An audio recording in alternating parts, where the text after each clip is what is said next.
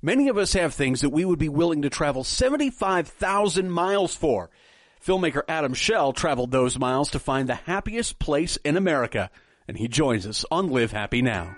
The ancient Greeks defined happiness as the joy you feel moving towards your potential. To think about positive psychology, it's a science, and it's actually younger than the internet, believe it or not. The reality is that social connection is, in the research, the greatest predictor we have of long-term happiness. You have some factors in your control that can promote the health and resilience and growth of your absolutely most important asset, which is your brain. And so it all comes down to understanding ourselves. There's a way for all of us to succeed, but it might take different things. We're all looking for the same thing, and that's a way to bring a little bit more joy to our day. Join us as we look at the many different paths that lead us to that happy place. This is Live Happy Now. Hello and greetings. Welcome to another edition of Live Happy Now. I am your host, J.R. Houston. Pleased to be with you back in studio, cranking out more fantastic content to help you live happier, and we're glad that you're listening to it wherever you are. However you're listening, thanks for making us a part of your day. Also make Live Happy Magazine a part of your day, if you could. It's available on newsstands everywhere. It's also available in the digital form. It's available on your smartphone, in the whether it's an iPhone or an Android device, because it's available in the Apple Store and the Google Play Store. So no excuse if you would like to have the digital edition. You don't have to rush out to buy a new device. It's available there for you. And we encourage you to check it out. It's fantastic. We also are so glad to have this guest. This was an interview recorded a while ago at the iPen Festival, which happened in the summer of 2016. And, well, we found out that we need to always be recording. That's one thing that Adam says time and again during his filmmaking process. And we turned it around on him. We did the same thing when we caught up with him at iPen to talk about his film, Pursuing Happiness. Beatbox and Happiness. That's the sequel. Oh, I like it. It's our lead-in.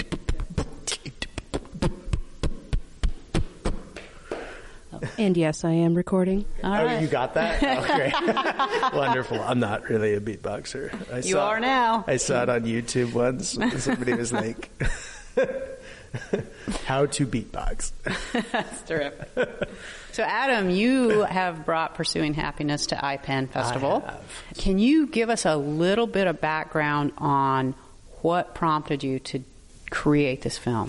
You know, what really prompted me to create the film was you look around society in general and you turn on any news channel, and I mistakenly said that on a news channel this morning. And all you see is miserable stories. How we're failing, how life sucks, you know, all the things you have to watch out for, who's committed what crime, who's dying, you know, all this stuff. And while I'm not saying some of that stuff isn't important and we don't need to know it, but the fact that that's all that was available really kind of just, it started to grate on me. And as I was thinking about the next film I wanted to make, I was like, you know, I'm a documentary filmmaker, right? So you think, oh, what social issue can I take on that, you know, means something to me, that I can help change people's minds and society and all that. And most of the social issues are somewhat depressing. And so I wanted to do something that made me happy. I was like, I'm not going to spend 4 years of my life making a film and be miserable every day thinking about this subject. So I wanted to make something that just made me happy.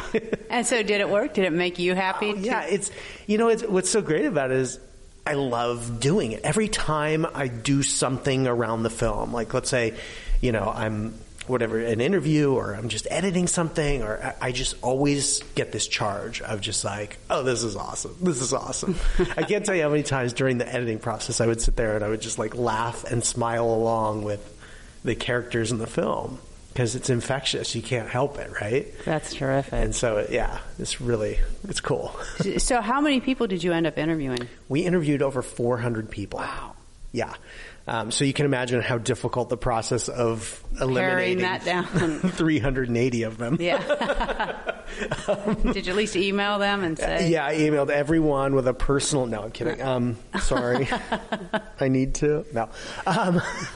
You know, it's that thing. I mean, when we were interviewing people, I mean, I think people really did understand that, like, you know, we're traveling the country for 2 years looking for the happiest people in America. Most of the people would even comment while we were interviewing them, oh, I'm not going to make the film. I'll end up on the cutting room floor, blah, blah, blah. And all the people that did comment, I made sure to put in the film. Really? So is that like a tip? If you want to be in a movie, right. Make sure you say, oh, you're probably going to cut this? Exactly. You're probably going to cut. Well, I will say this. Anytime somebody says, okay, cut that. Oh, it's going in. It's going in, for sure. It's kind of like when someone says, that was off the record. It was like, no. Well, you said it. I don't see an off the record sign. So if you say, oh, wait, don't put that in, you know it's going in. We're still getting cut, aren't we? Yeah, yes. It's going in. But yeah, it was a difficult process to figure out who would go in and who wouldn't, because, you know, when you make a film like this is not one of those films where it's like, okay, here's the story, here's the beginning, the middle, the end. It's a 24-hour event. We are going to put on this event. This is a movie about making this one event, right? And you've got a little bit of the backstory of how this event goes. Then you've got the event itself, right. And then the movie's over. You know, and maybe something that happens after the event. This is like a wild, off-the-wall concept that didn't really make any sense to anyone. Even me. That was just like, I'm going to go find the happiest people in America and see what they have to say. Yeah, so how did you build a storyline of sorts for that? How did you... That was really the toughest part. And so in the beginning, we literally started by just saying, okay, here's all these crazy characters. Let's just start editing together each one of their segments and see what comes of each character. And so we do that, and then we end up with... I think it was a 7-hour film when we just literally chunked them all together. And it was like tiring because not only it was 7 hours, but you're just watching one vignette after the next. And at that point, I said to myself, okay, maybe I shouldn't make a documentary out of this, and we should just turn this into some sort of web series and just do vignette after vignette after vignette. But that frustrated me the most because really, when I set out to do something, I want to do that.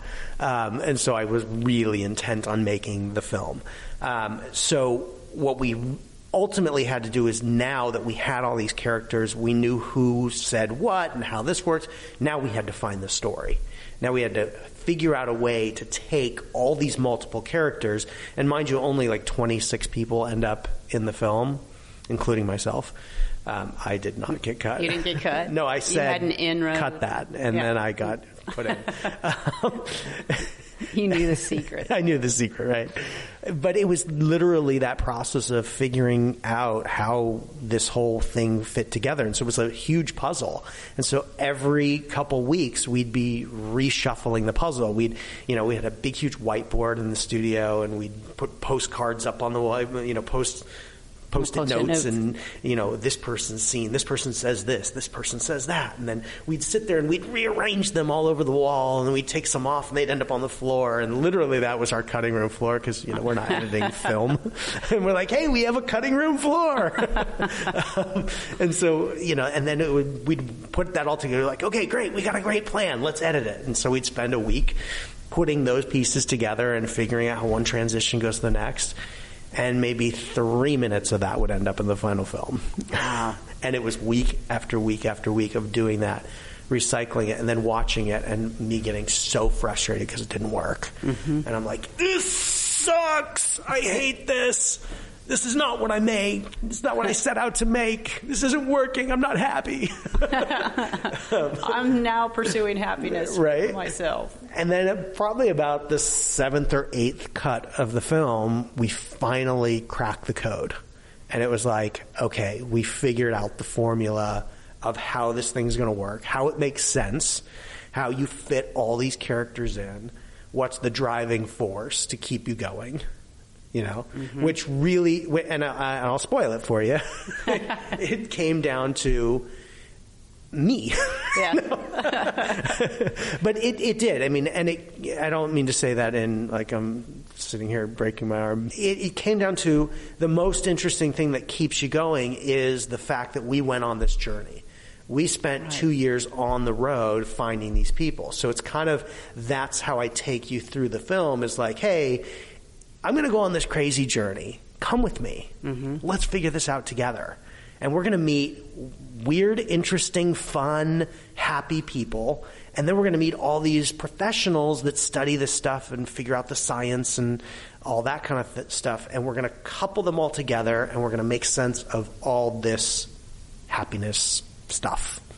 And did you have any kind of background in happiness to know, like, the psychology of it or the neuroscience of it? Or was it just an interest that you now are an expert in because of having done this? I am just a very curious person. I love learning about things. If something sparks my interest, I could spend 2 days not working researching the best thermostat to use with my air conditioning system. It drives my wife absolutely crazy.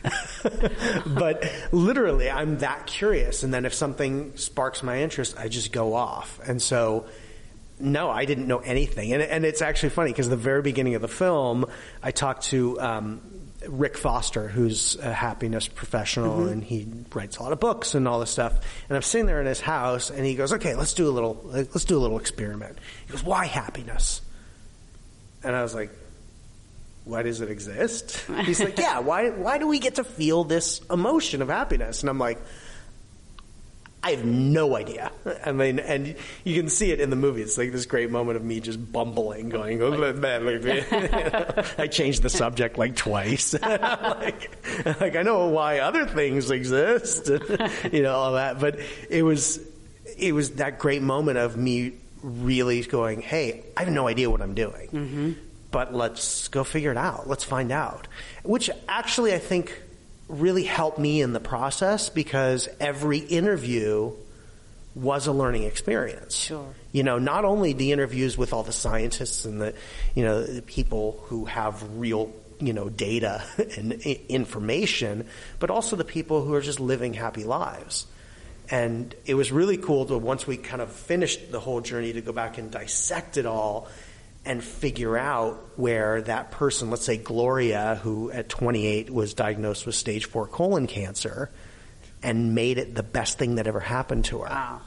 Like, how does that work? And so we were able to weave that in with the science of positive thinking, of, what you express and all that kind of stuff is your experience, And so having those two things tie together, you get to hear about the science, and then you get to see it live in action through a person who's living it. Unaware of the science, but living it. And do you think it helped that you came from it organically or even ignorantly, so that you were taking the viewer along with you as you're learning what it is? Absolutely. I think it definitely helped, because the process of making the film was my education, and that's what shows in the film. So I think it also helps the story of the film, because as an audience member, you feel like, I think people lock on to that in the beginning when they're like, okay, this isn't an arrogant filmmaker who knows everything and they're going to tell me how it is. This is a guy who literally knows nothing. Yeah. He's going to admit that right there on camera. And then we're going to go discover it together. So I feel like that was the kind of secret sauce that we figured out that made the film work, was we're going to all learn this together. And, we're going to start out at 0 and we're going to end up at 10. But we're doing it with the filmmaker, with the process, and part of this experience. Right. Just saved them a lot of mileage. Yeah, exactly. I saved everybody the 75,000 miles that I traveled, the painless days.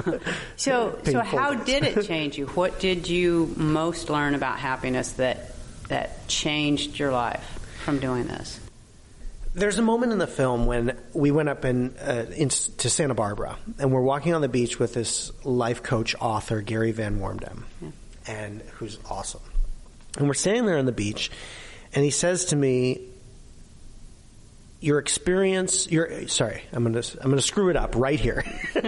He says to me, your expression is your experience. And I immediately said, oh, I know that. What you give is what you get.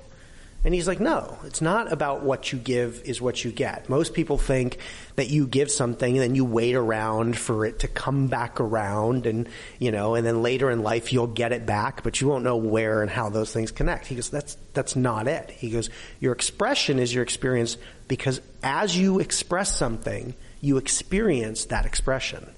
So if I'm expressing love right there in that moment, no matter what anybody else is doing around me or to me or in response to me, I'm experiencing that love as I'm expressing it. And the same goes with hate and anger and fear and all those different emotions. So if you can change the way you express yourself, you change the way you experience life. And it seems really hard, and he goes into this whole example of, how he's learned to do that and, the different ways to do that. And some things are really difficult. He tells a story about, his wife telling him that she doesn't love him anymore and she wants to go be with somebody else. And he says, well, if I choose to express hate and say, oh, I hate you for this, I'm experiencing that hate. But if I can say, oh, I love you and I want you to be happy, and if that's going to do it for you, well, great. Which, not an easy task, thing. Yeah, right? Not the easy road to walk. But at some point, we all get there, right? Hopefully. That's the goal, right? That's the, $10,000 of therapy that we'll go through is to get to that point of expressing love again, right? And maybe you don't express it for them specifically, but if you express it for somebody else, you start to feel that. And the point is, how do you get yourself from that 5-year, $10,000 of therapy situation all the way down to, 5 minutes, 5 seconds? Somebody says something to you and you can turn around and express love no matter what. And it's something that like Gandhi was incredible at. And he's, one of our, messiahs for, he's like the godfather of happiness, right? and I think that's one of the things he was the most amazing at, is he could sit there and just express what he wanted to experience no matter what. Interesting. That's what an incredible, powerful lesson. Right. Because even for you, I'm sure if nothing else happened with the film, the fact that you had that experience and got to learn that made that 4-year investment completely exactly. And it's I'm so lucky that I get to constantly re-experience it every time I watch the film, every time I share the film, every time I talk to somebody just like this. I get to share that and remind myself. And that's the other thing that I learned that's really changed me, is you have to remind yourself. You have to constantly. It's not a one-time. It's not a one-time thing. It's like going to the gym, right? You don't go to the gym, work out, get muscles, and then stop going and keep them. Right. You go back to the couch with the potato chips and you get fat again. At least that's what I do.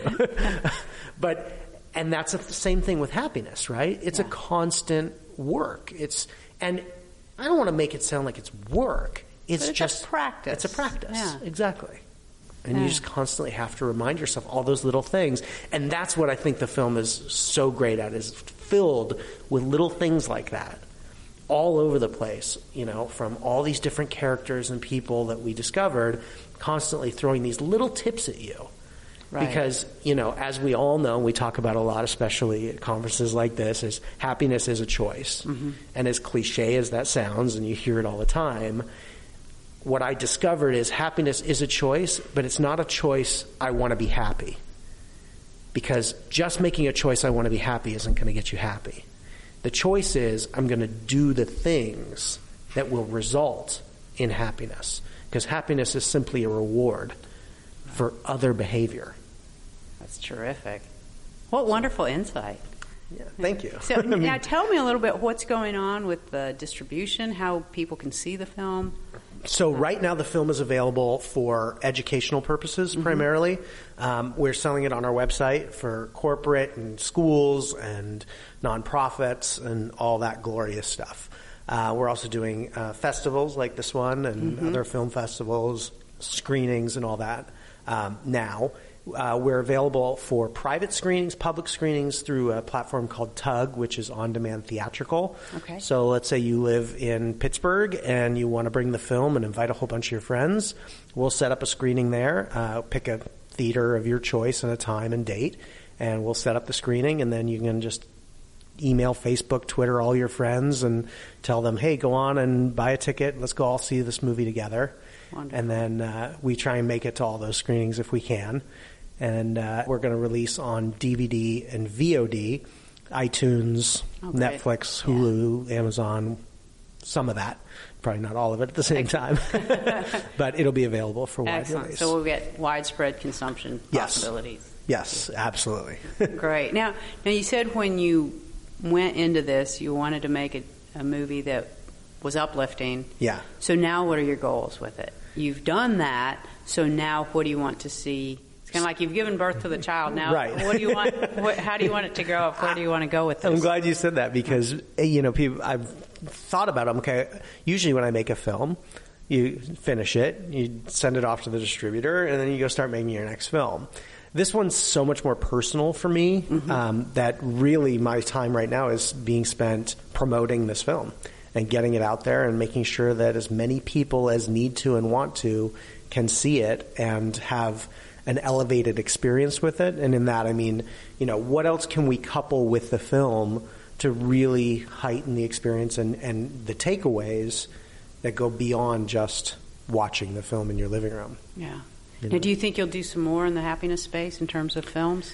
Yeah, I mean, ultimately, I have 400 interviews, or 380 that didn't make the film. So, my goal is to take all that footage that I have and, continue, whether it's a sequel or a series or, and then there's probably another 400 people that I got referred to that we didn't even get to. Wow. So, I could literally do this the rest of my life, just traveling the world, pursuing happiness France, pursuing happiness, Latvia, pursuing happiness Japan. That's terrific. That's a pretty good idea.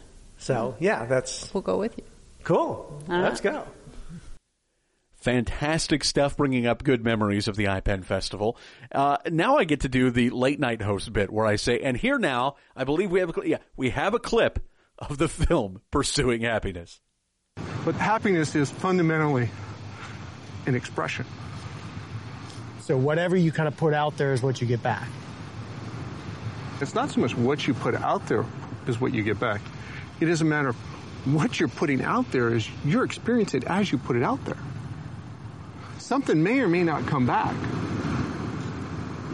but you already experienced it in the putting it out there. But if I'm with my partner and I love this woman, she's great, and she says, I'm going to go be with somebody else. If my experience is then, damn it, I hate you, I'm experiencing hate. I stop putting love out there. But if I put out there, you know what? I want you to be happy. I really want you to be happy. And if that's what's going to do it for you, that's beautiful.